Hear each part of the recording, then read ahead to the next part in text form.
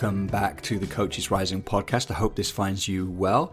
And in today's podcast, I'm going to be speaking with Steve Hoskinson. He's the founder of Organic Intelligence, and I've been fascinated by Steve's work. His work is about becoming trauma safe. It's about healing from trauma, but I think he takes maybe a contrarian or a different approach than many people.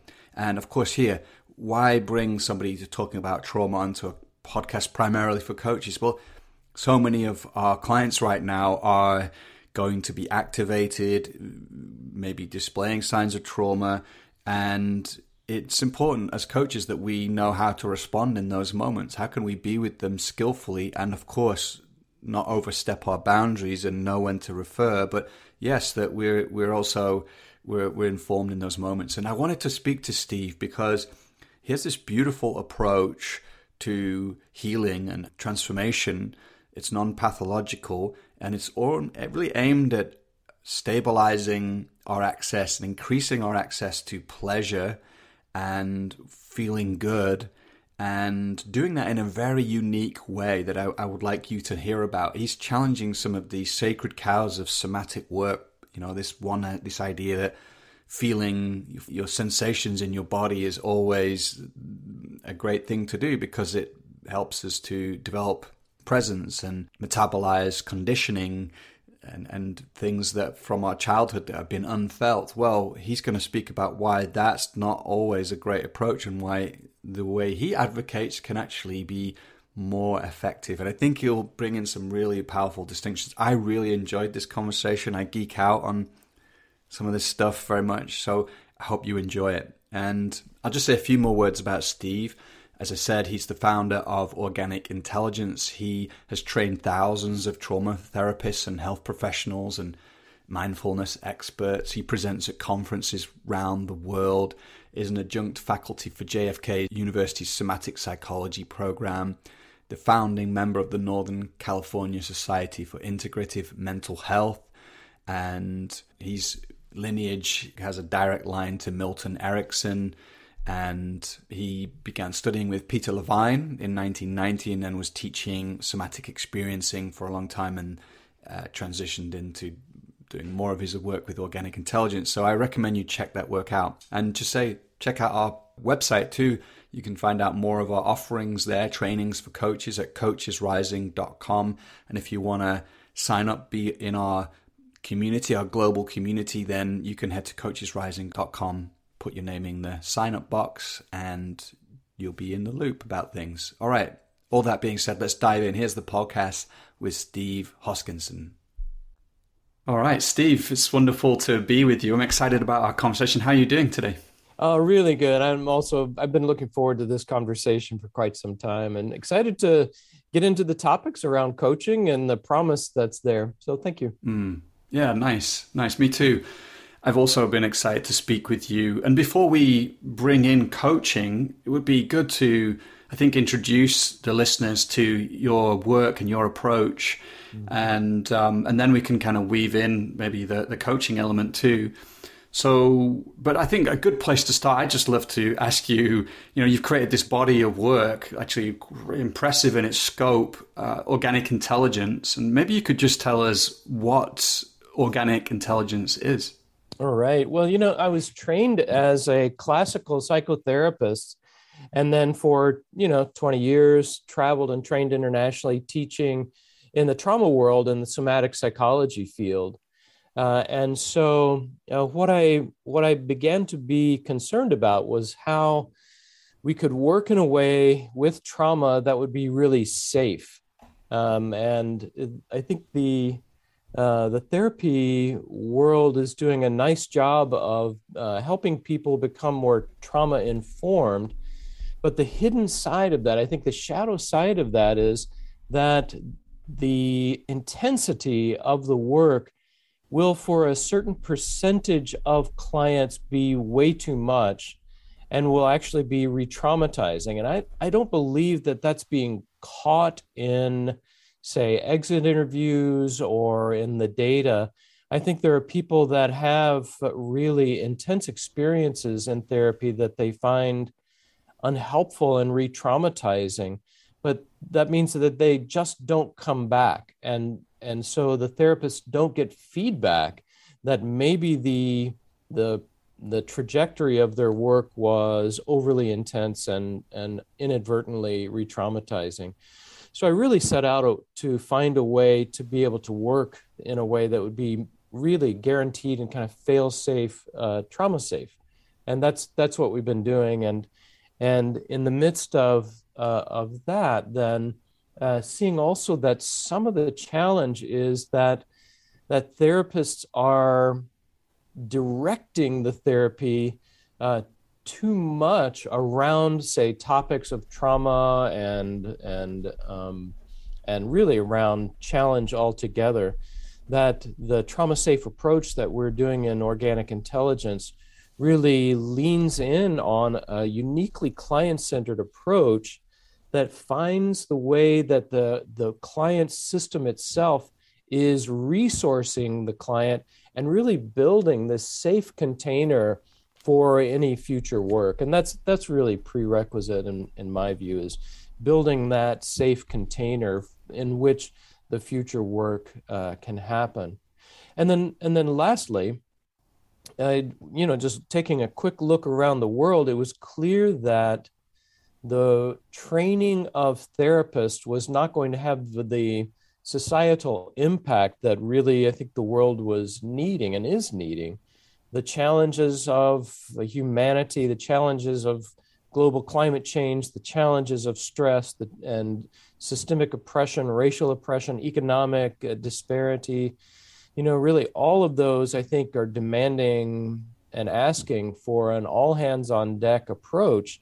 And we just don't have time, I don't believe, for the first world therapists to get trained up and have some impact in the world. So we began to open up our trainings to everybody and to become rigorously trained in the approach of the trauma safe work and the post-trauma growth trajectory, so that more help is available and at scale, and conceivably then at a price and a more affordable accessibility, right? And so that was really what we're looking for, is to create much more accessibility for support on the planet, and we've been really happy about how that's been going, and wow, the world is and governments seem to be making trauma faster than we can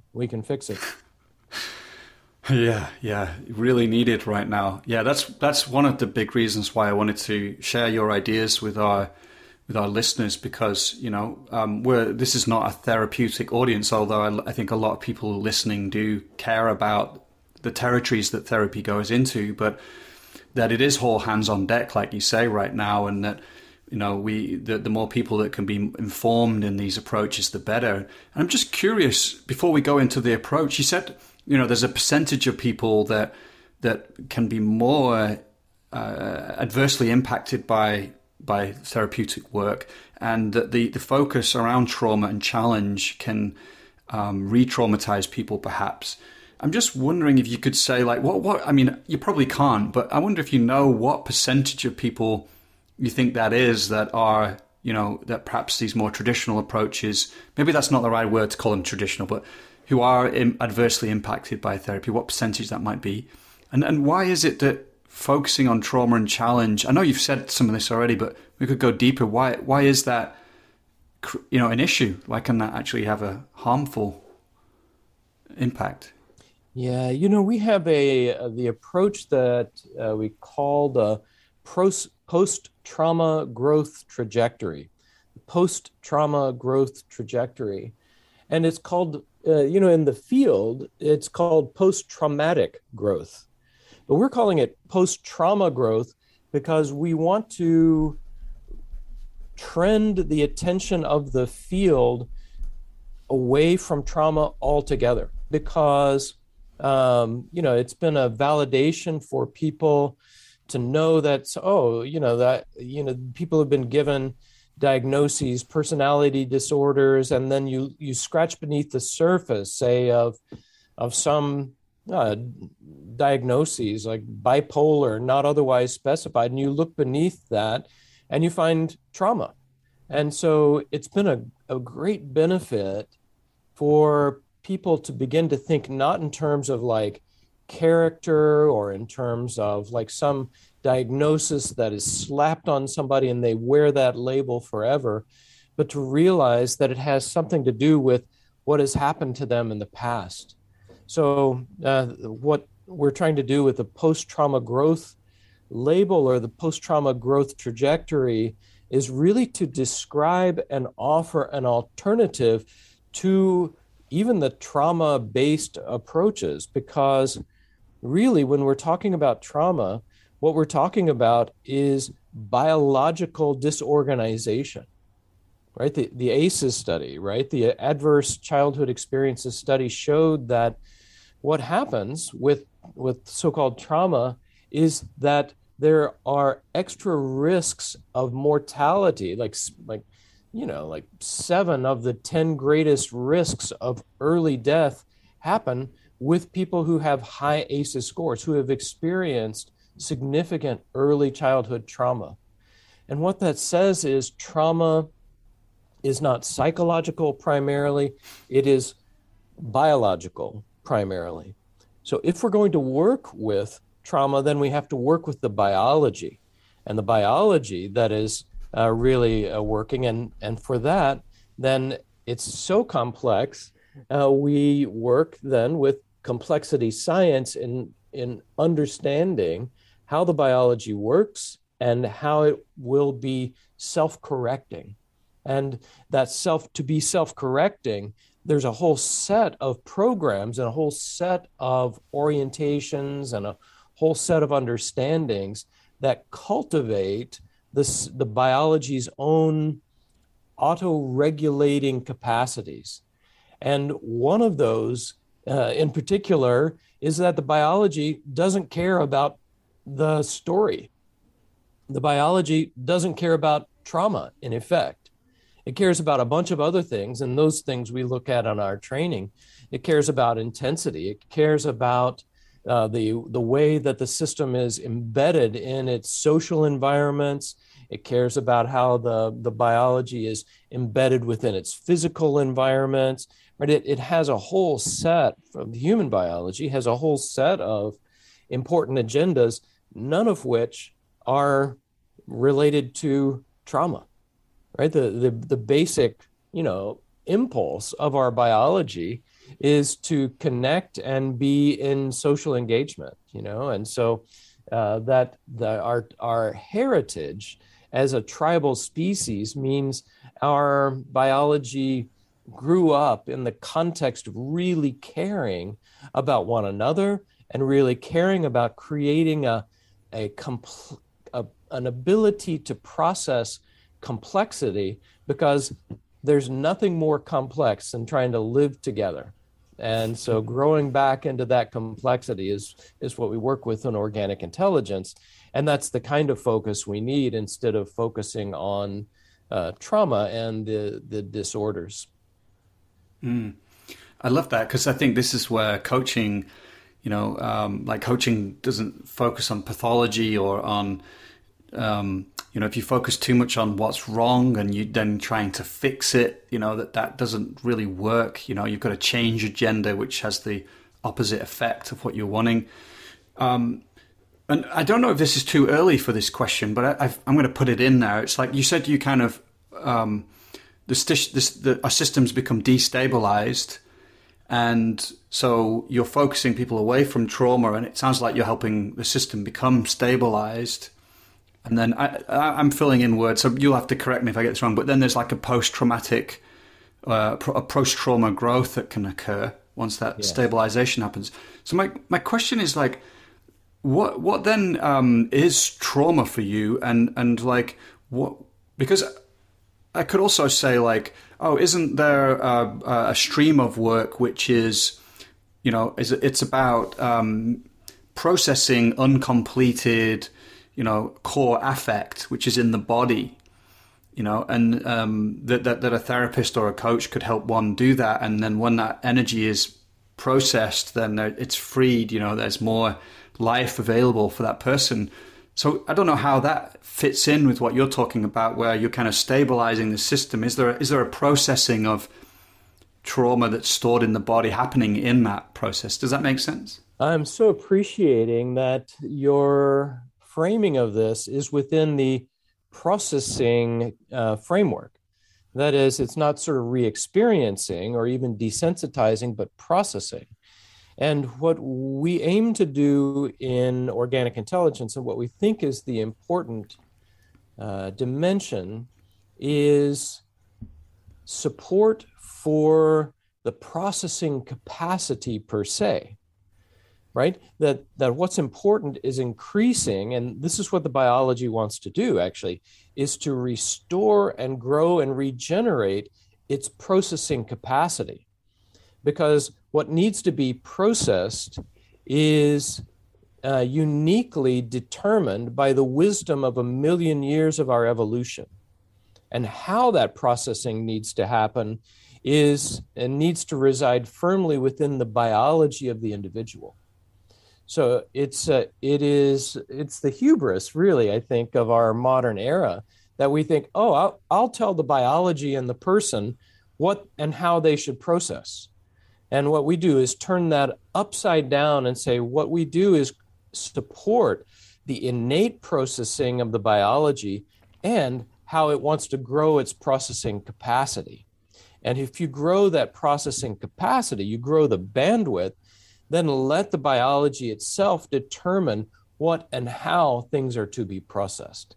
And that's why we call it organic intelligence, because we're not relying on the brilliance of the brain or the neocortex, but of the brilliance of the organism itself, and really leaning into that brilliance, which, by the way, is tremendously empowering, because it also is an equalizer in that coaching client or that therapist client relationship, because it's really clear that the intelligence and the healing ethos and power is fundamentally within the client, not within the therapist. That's the expert lives within the client, not within the therapist. I get really excited when I hear that, because that, earlier we checked in and you said, like, what are you excited about? What's Coaches Rising excited about? People on this podcast will have heard us talk about what I think you're pointing to a number of times now, which is, for me, I think part of a wider transition we're going through as a species. Maybe I say being invited to go through, which is that, this top-down orientation we've had to life, where it's like the mind is imposing upon our organism, our biology, on life itself, what should happen, and it's probably led to, like, the ways we've become polarized and disconnected from one another and the environment, and so I see in coaching now this schools of coaching which are doing just what you said, where it's the dropping the change agenda. There's the coach isn't the expert of the person and the map, but they're more an expert in creating that environment you described that can allow that organic unfolding to take place, where it's like you kind of helping the client get out the way in some ways, and then there's some life starts to take over, like something starts to come through which is innately healing and integrating, and so I get very excited when I hear you talk about that. It makes me think too that as coaching is a new field, and there is this new field of complexity and the emergence sort of psychology and positive psychology, that there is this way in which we're talking about emergence, and we have to hold at the same time, and I know you do this, the complexity of the process. That is, there is, in creativity, for instance, there is sort of random production of novelty, new stuff. But the point is, how useful is that production? So, you can want to be a jazz musician, and you can sit in with a jazz trio, and if you don't know jazz, and if you don't know your instrument, and if you haven't played hours and hours and years, you'll suck. and it there is an improvisation that has to happen, and the improvisation is built on the rigor of understanding, like a lot of complexity. So yes, there is this emergence, and there is this improvisation, and there is this organic process, and that happens most readily within the framework of really in-depth training, practice, supervision, exchange, and education. Right. So it's like the improvisation on the other side of like diligent, dedicated practice. And Yes. and this is a nice metaphor that might point to how you train people to have that level of, skillful means to create that improvisation. So I don't know where we go here, but maybe, I know you have the iSOMA, I think I pronounced that right, map, or where would you point us next in terms of how you help people kind of become familiar with the territory of complexity and emergence? Yeah,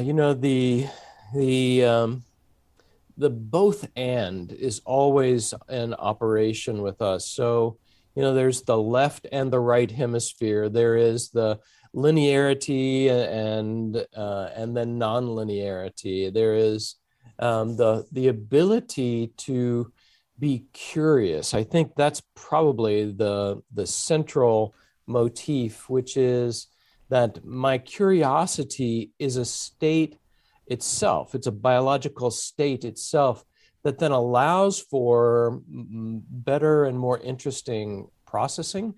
So with our students, we begin with just recognizing that, yes, we're going to start with a kind of recipe, but the recipe for how you work simply allows you to get in the field where you get feedback, and the feedback from the client, and to begin to prime people's awareness for what auto-organization really begins to look like.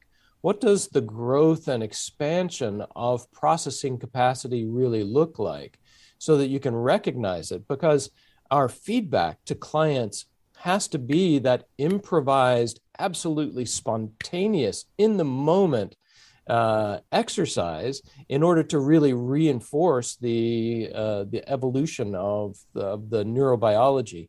And it's terribly complex, but it is terribly fun and interesting also. And we begin, like I said, with this fail-safe process. And so people begin to enjoy themselves. And so we even have our first ethos of OI, which is, and it's a refrigerator magnet that says, the job is enjoyment. The job is enjoyment. And so we're creating affective, like, security and emotional interest and engagement and pleasure, which everything else derives from.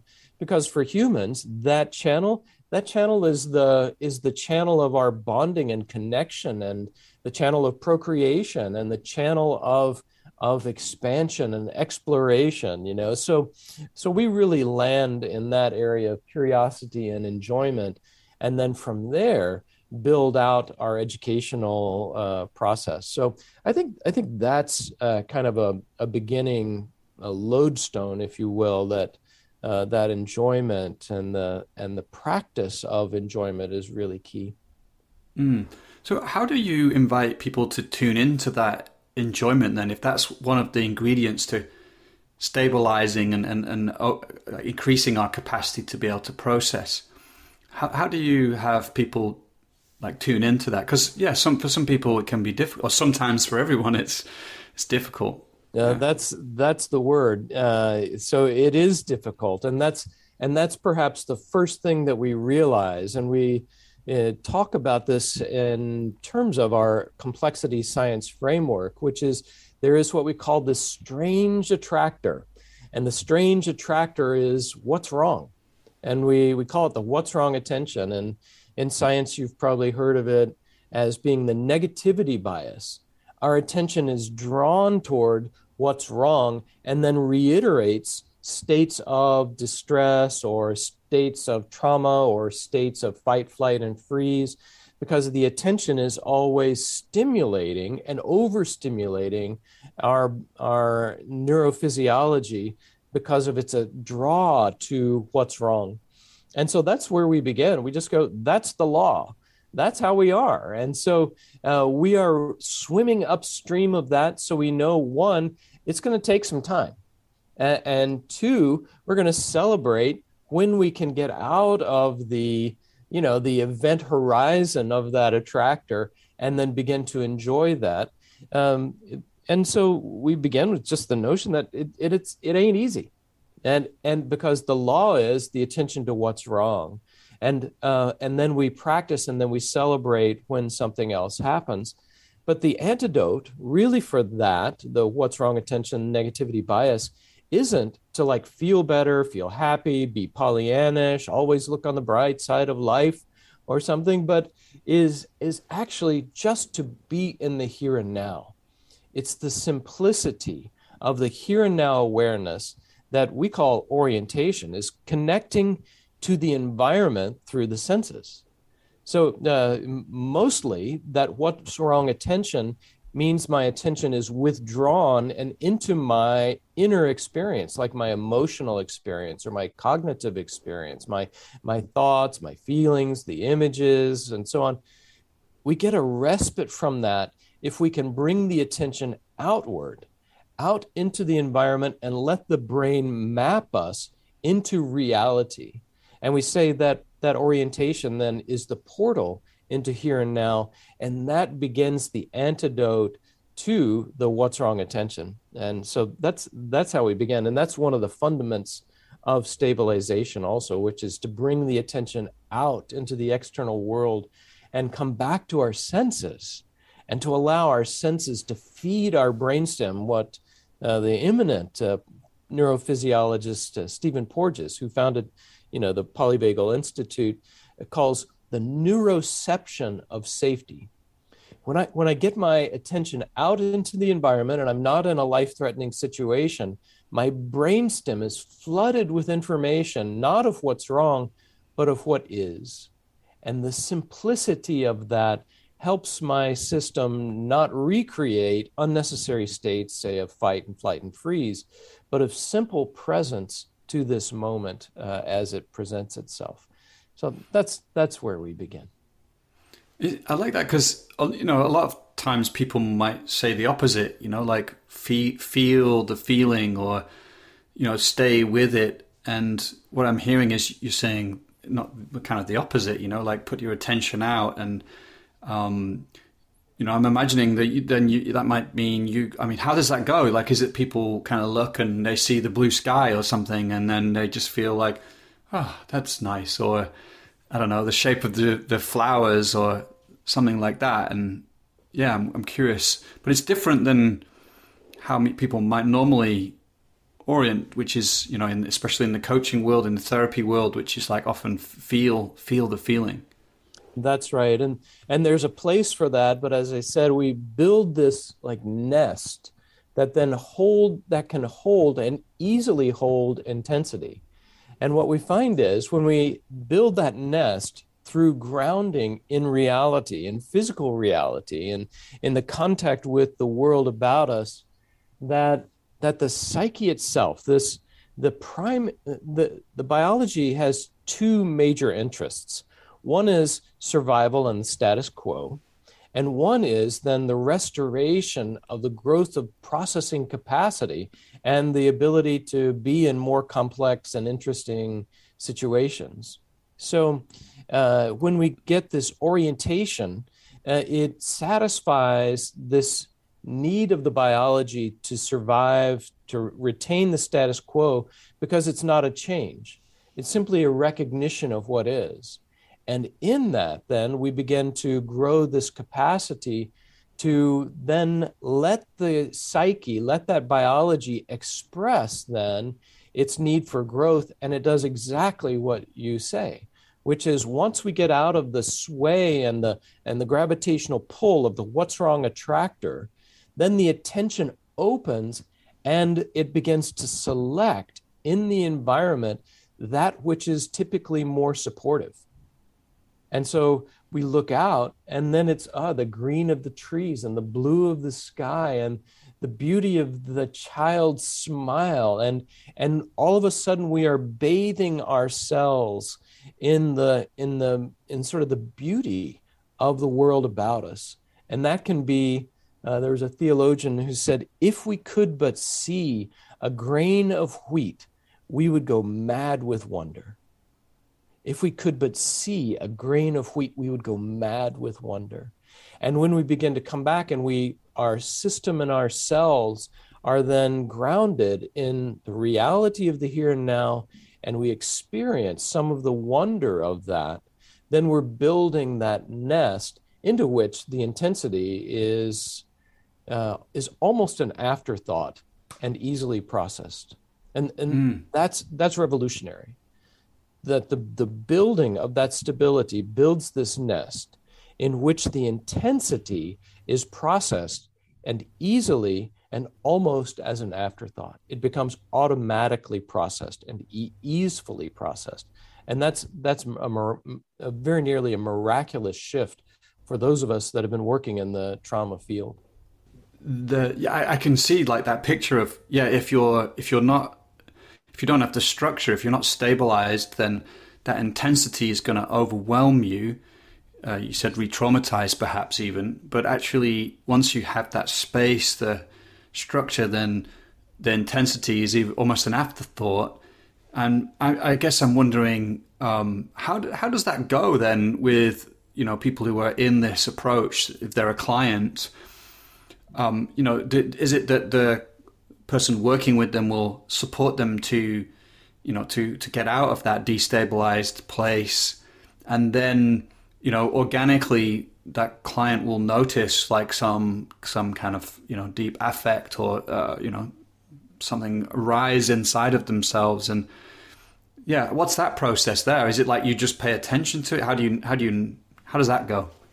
Well, thank you so much. And I'm so appreciating the depth of your interest in human unfolding.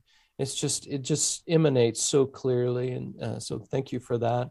Nice to be partners. Thanks. Yeah.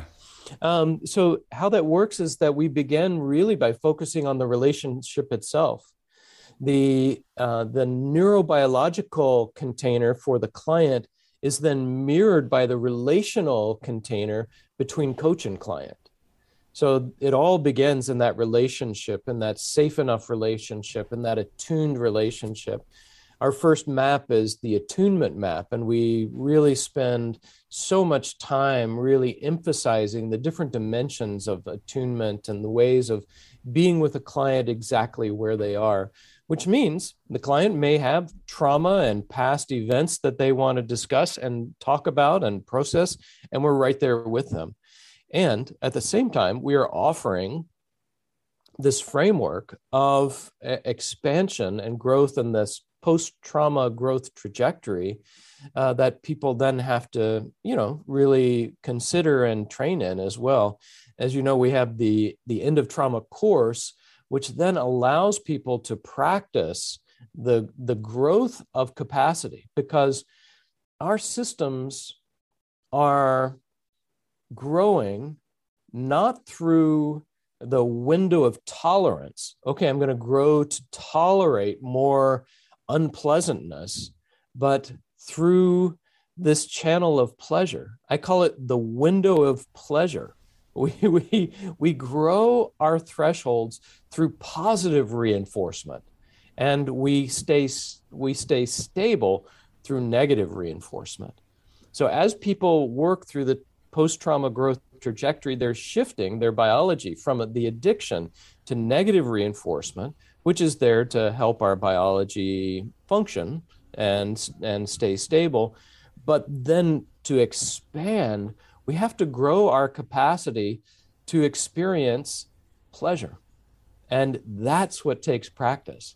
if you have clients, many times therapists or mindfulness teachers sort of bemoan like, wow, we have this really tough job because we're trying to make people, hold their attention to what's unpleasant, that which they don't want to experience. But it is much more challenging to sustain attention to the arousal of pleasure and allow that to elaborate in all of our channels. That's really the challenge. And that's what we train in. We train in growing our capacity and growing our, what we call the thresholds of intensity through positive reinforcement, which is largely pleasure and interest, curiosity, engagement, excitement. That's how we grow. That's how we're meant to grow. Well, that sounds like way more fun as well, Think about that, yeah. But I get it, we don't train ourselves in how can we expand our capacity to experience pleasure. And so I'm just wondering, how does that go? Like, are there cycles to that, or I hear that there's like an orienting thing. If I see the blue sky, then I might feel pleasure, yeah? And so is it then that you feel the pleasure? And yeah, I'm just wondering how that process, how we expand that capacity. One of our, in the post-trauma growth trajectory, there are very clear phases of neurobiological organization. And again, this is based in complexity science. So there are three major phases of growth and development, and we train our coaches to recognize the criteria of those phases within a biology and their transition. And so that transition happens over time.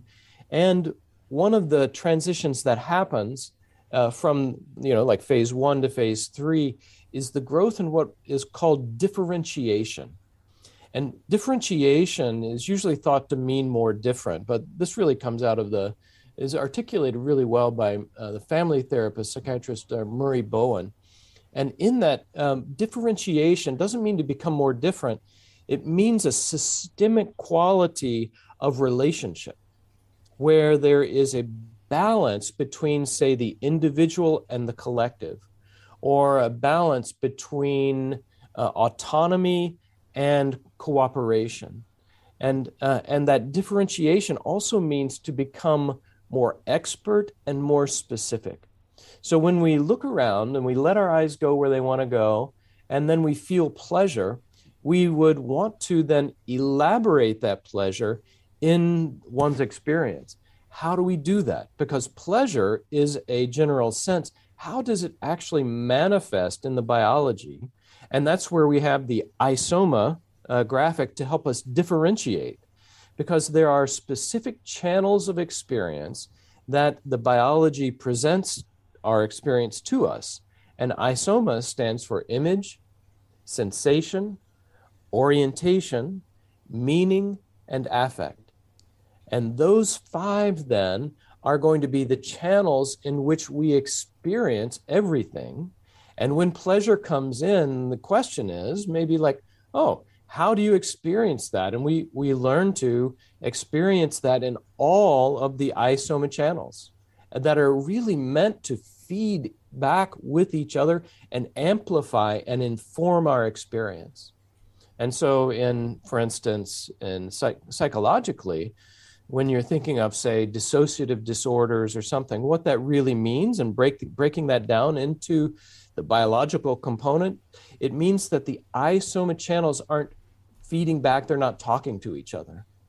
So we build the ability of the experience of iSOMA, image, sensation, orientation, meaning, and affect, to speak to each other by elaborating first in orientation, and how orientation then elaborates in all the other channels around pleasure. So when I see that blue sky and I feel my eyes widening a little bit, that's a sensation. And I have an image of like a seagull flying across the blue sky. And then I have a thought like, this is a beautiful world that we live in.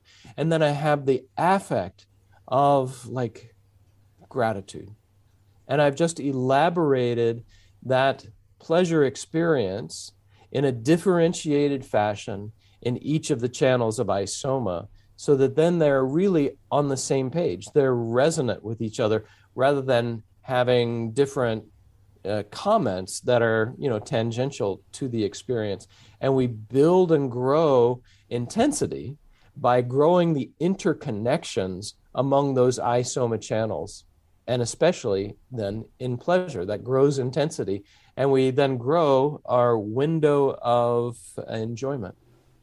Yeah, that starts to, I see it all come together, that they're working in tandem, and that it sounds like you're kind of aligning everything up with that to be the same, oriented to the same experience, which enhances it and then increases our capacity to feel pleasure. And I just wonder if there's like phases to that, because that could be a lot of work as well. Like to begin to recognize those differentiated channels and line them up. And but then I hear in the way you talk about the work, it's also organic. That there's an emergent element to it. So I wonder if they fit together. Like in a way, there's one side, there's work to do here to orient to it, but on the other hand, we're letting the physiology do its thing. Yes. Well, thank you again for the question, because really this came about because I was working clinically and trying to figure out how to work more trauma safe. And I began to see that once orientation came on board, then these resources would arise organically.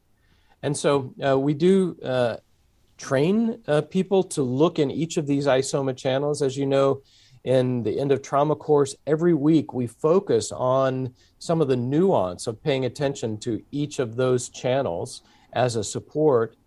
And then we also look at which ones, in the coaching course, we look at what's arising organically. So there may be, the eyes finding the blue sky, and then people will then associate to something about that pleasure with a question of, oh, when you experience the pleasure of that, how do you notice that? And then they'll give you an iSOMA answer. Well, I notice it, I guess, in my feelings. I guess it's an emotion, right? And as you have that emotion, say, of gratitude, is it showing up in some other part of your experience, say in sensation or image? And then we just invite those explorations according to the inclination of the client. So we're really following and inviting the client to explore this, but in the way that their own inclination would lead. And so it is quite organic in that way. And I should say that there is this system of iSOMA, and the iSOMA system itself is then nested not only within the reflections of the individual biology, but also within the representations of larger social structures, meaning that we contextualize the experience individually in iSOMA, but our individuals are nested within systems like a family system or an affinity group, or within the system, say, of our species, or within the system of the planet and nature, or within the cosmos, the more spiritual realm.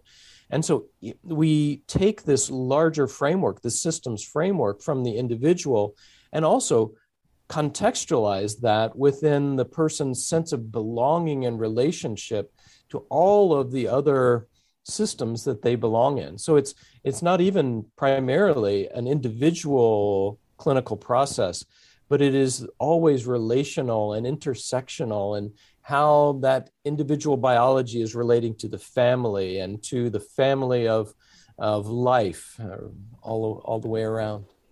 Could you say a bit about what makes possible there? Like, it sounds like you're just increasing the kind of environment, the system within which, so you're recognizing more of the system that person's already embedded within anyway, which increases the realm of possibility. I'm just wondering, yeah, how come you do that? Oh, thank you again for the question. So when we're working in the iSOMA channels, image, sensation, orientation, meaning, and affect, what we do in the end of trauma course is that we recognize again the what's wrong attention. That's the law, and that is the status quo attractor. And it's not problematic really. It's there to keep us from changing fundamental properties of the neurobiology, which could be disintegrating, disorganizing, or even fatal. So the stability of that is really key, and that status quo attractor is important. And so as a consequence, most of the messaging and most of the signals from iSOMA are going to be status quo signals, like don't change signals. But there are other messages that are coming from one or another of those iSOMA channels that are not stay the same, but are grow your capacity. Grow your capacity through pleasure. Grow your capacity through expanding the experience of this moment in a meaningful way. And in the same way, there are going to be messages from this larger systems, what I call the biology to cosmos framework, in which there are also messages coming from those system frames that are likewise the grow your capacity messages.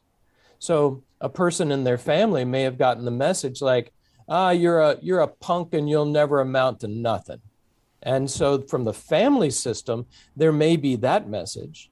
And then from the experience of nature, a person may walk into the forest and go, wow, I'm actually a part of this whole thing. And in light of that, in light of all of nature, I am nothing, but that too is just as glorious as the grain of wheat. And so they realize from the nature perspective that nothing definition that came from the family actually has a much greater meaning that expands their sense of who they are. And that's always happening. That is auto-organization in action, and it's always happening, always. I mean, that's just an exquisite example. It's beautiful. It really lands why you would expand that range of what you include inside of the work. It's really lovely. Yeah, I'm impressed, and I think I want to ask about. I think one thing we talked about this quite a lot, but maybe making it explicit, like negative reinforcement. That idea, I think that. What do you mean by that? And I know we've been talking about it in a way, but let's underline it and how that can actually have a negative impact. Yeah. Thank you so much. The negative reinforcement is the sponsor of the negativity bias and addiction, actually. So OI is fully an addiction model, a recovery model. And negative reinforcement, and you could look this up in your Psych 101 text, but negative reinforcement came around and was realized in the early days of behaviorism in the lab of Watson, when they would bring rats into the cage, and the floor of the metal cage had a subtle electrical current. And then on the side of the cage, there would be a switch. So if the rat bumped into the switch, it would turn off the electrical current. And so the rat would come in, they would scurry around for a moment, and then accidentally at first bump into the switch, electricity goes off. And so then they were reintroduced into the cage, they would scurry around, hit the switch by accident again. And they began to learn, like, for some reason, it seems to feel better sooner over in this part of the cage. And they start going over there and hitting that switch earlier. And that relief is the motivation. And it motivates them so that then they learn to run into the cage, bump into that switch, turn off the electricity right away. That's negative reinforcement. Negative reinforcement is turning off a negative stimulus. Negative reinforcement is turning off a negative stimulus. And what I'm suggesting is that that's therapy. That's trauma therapy. That's the what's wrong attention. You come into your therapist and you start talking about your trauma, and states associated with that traumatic event are up, and they are unpleasant and aversive. And when you feel better from that, you have then hit the switch, and you are inclined to do that over and over and over again. That's the negativity bias, negative reinforcement. Because unfortunately, I mean, to boil it all down, that paradigm says that the way to feel better is by feeling worse first. The way to feel better is by feeling worse first. That's negative reinforcement. And that's what we're trying to be an alternative to in this positive reinforcement frame. Because do you think like a trauma therapist listening might say, oh yeah, but what I'm actually trying to do is have them, do what I described earlier, which is like create the environment which is safe enough for them to experience that core affective state that was locked in, that wasn't able to be felt. And that's what I'm really doing. They might say, yeah, what would you say if they said that? Well, I would say that I did that and taught that for a decade and a half. And it's really true that those models, those exposure models, can reduce symptoms. So no question about that. But this gets to our ethos, because symptom reduction per se is not enough for me. What I'm interested in is the person evolving and being in an evolutionary trajectory in this auto-regulatory, auto-growing mode and motif. Because you can reduce their symptoms and get them back on the factory floor. You can relieve their symptoms and get them back to the front lines. You can relieve their symptoms, and then they can go back to being a cog in the wheel of the current system. We're talking about an alternative to being a cog in the wheel of the current system. We're talking about opening into what is properly our birthright as compassionate and caring human beings who are destined to be in love with the world. Yeah, no, great. I'm glad I asked you that question then, because I hear the ethos behind the work. Then it's a grand ethos. It's it stands for a lot, and I wonder then, and that's why I think there's some resonance with coaching. Like that, it's not just about fixing the problems of the client, but it's about taking a stand for something much larger and more holistic, which will really support the client to thrive in their life, to be to be authentic, to be an expression of who they were meant to be. And I guess that leads me to a question of like, where do you like? Is there an end game? But like, once people really get a hang of everything we've discussed today, whether they're really, able to access pleasure and, orient in a way where this pleasure comes in, expand that capacity. What happens after that? Like, do you have a vision of where people end up in their lives, how they live? Yes, I do. And it is that they would live the life they're here to live. That what we believe happens, and we see this actually in our courses, is that people discover what they're here to do and they start doing it.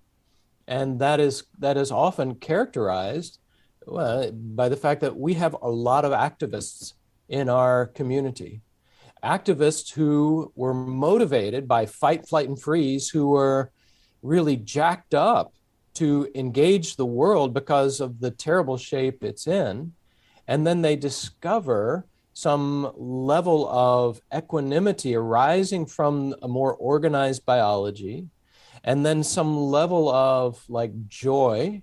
And they find that joy is a better fuel for social change than is panic and rage. And so that's what we find, that people find their access not only to pleasure, but what is meaningful and joyful. And from that, they act. And typically they act as a reflection of their compassion and love for the planet and its inhabitants. And so that's what we see. And in the end, in our third phase, we look towards some level of just equanimity that is called upon in the Sanskrit term nishkam karma. Nishkam karma is the ability to respond appropriately to the moment, but without attachment to the outcome. Nishkama karma, the ability to spontaneously respond to the moment, but without attachment to the outcome. And that's freedom and deeply, deeply meaningful and joyful. Yeah, beautiful.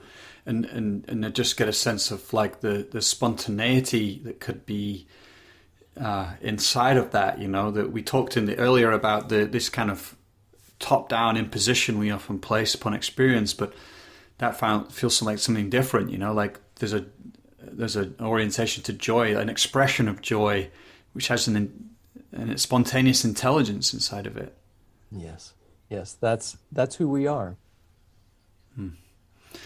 I know we're getting close to the end of our time. There is one more question, and then maybe we see what else is to be said. But so I'm going to kind of backtrack a little bit. I feel like we got to a really beautiful place there, but this is a self-interest question, and it's coming back to this the role of the body and sensation in this work of yours, because I think that's a very common like direction or invitation that people have to their clients. And I wonder like what you feel both the pros and cons are of that. Like, is there a place for how when we feel on the level of sensation that there can be I don't know, a healing or a reorienting that can take place there? Yeah.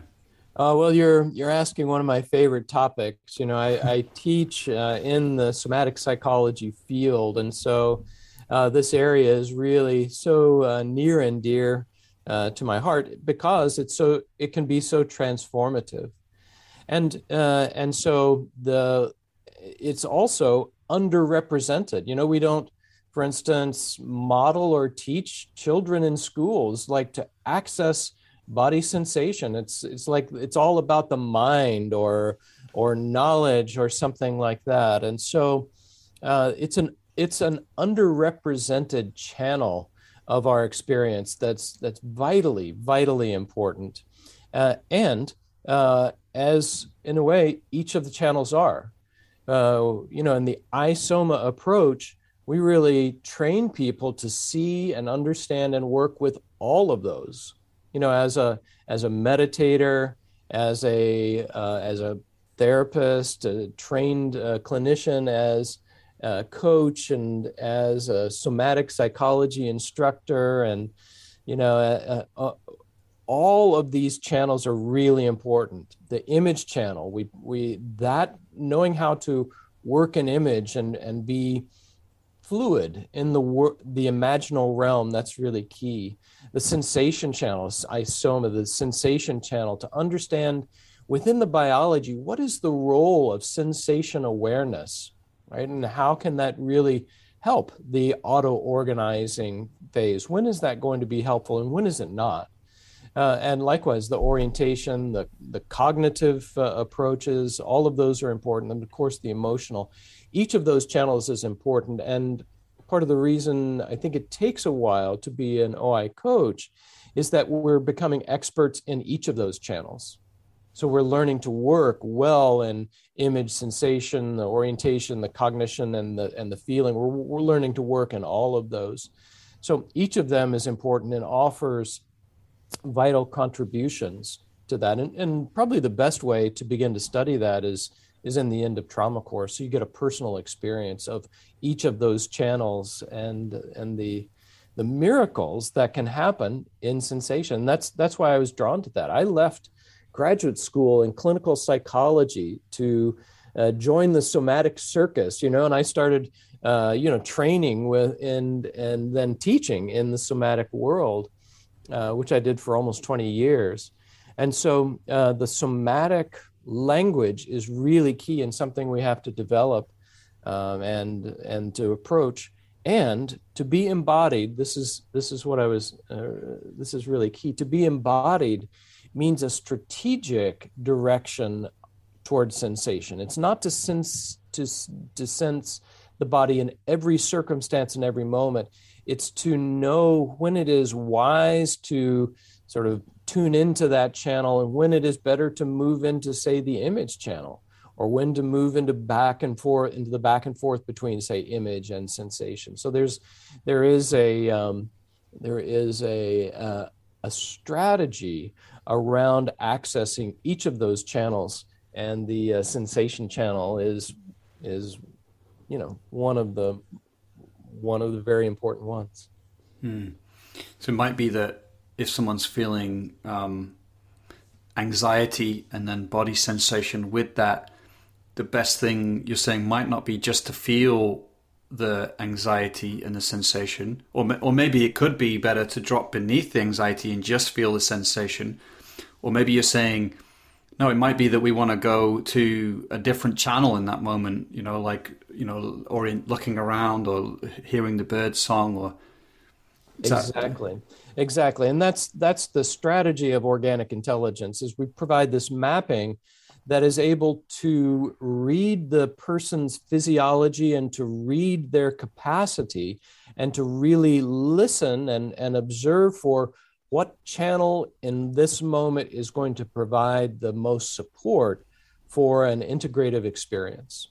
And it may be the sensation channel, it may be the image channel oriented. We don't know, but we've got to be able to have a strategy and a map, which is what we provide, so that we can really help that person in that moment, and that they learn then to help themselves as well. Well, I feel like we covered a lot of territory here, and kudos to you for bringing this work into the world.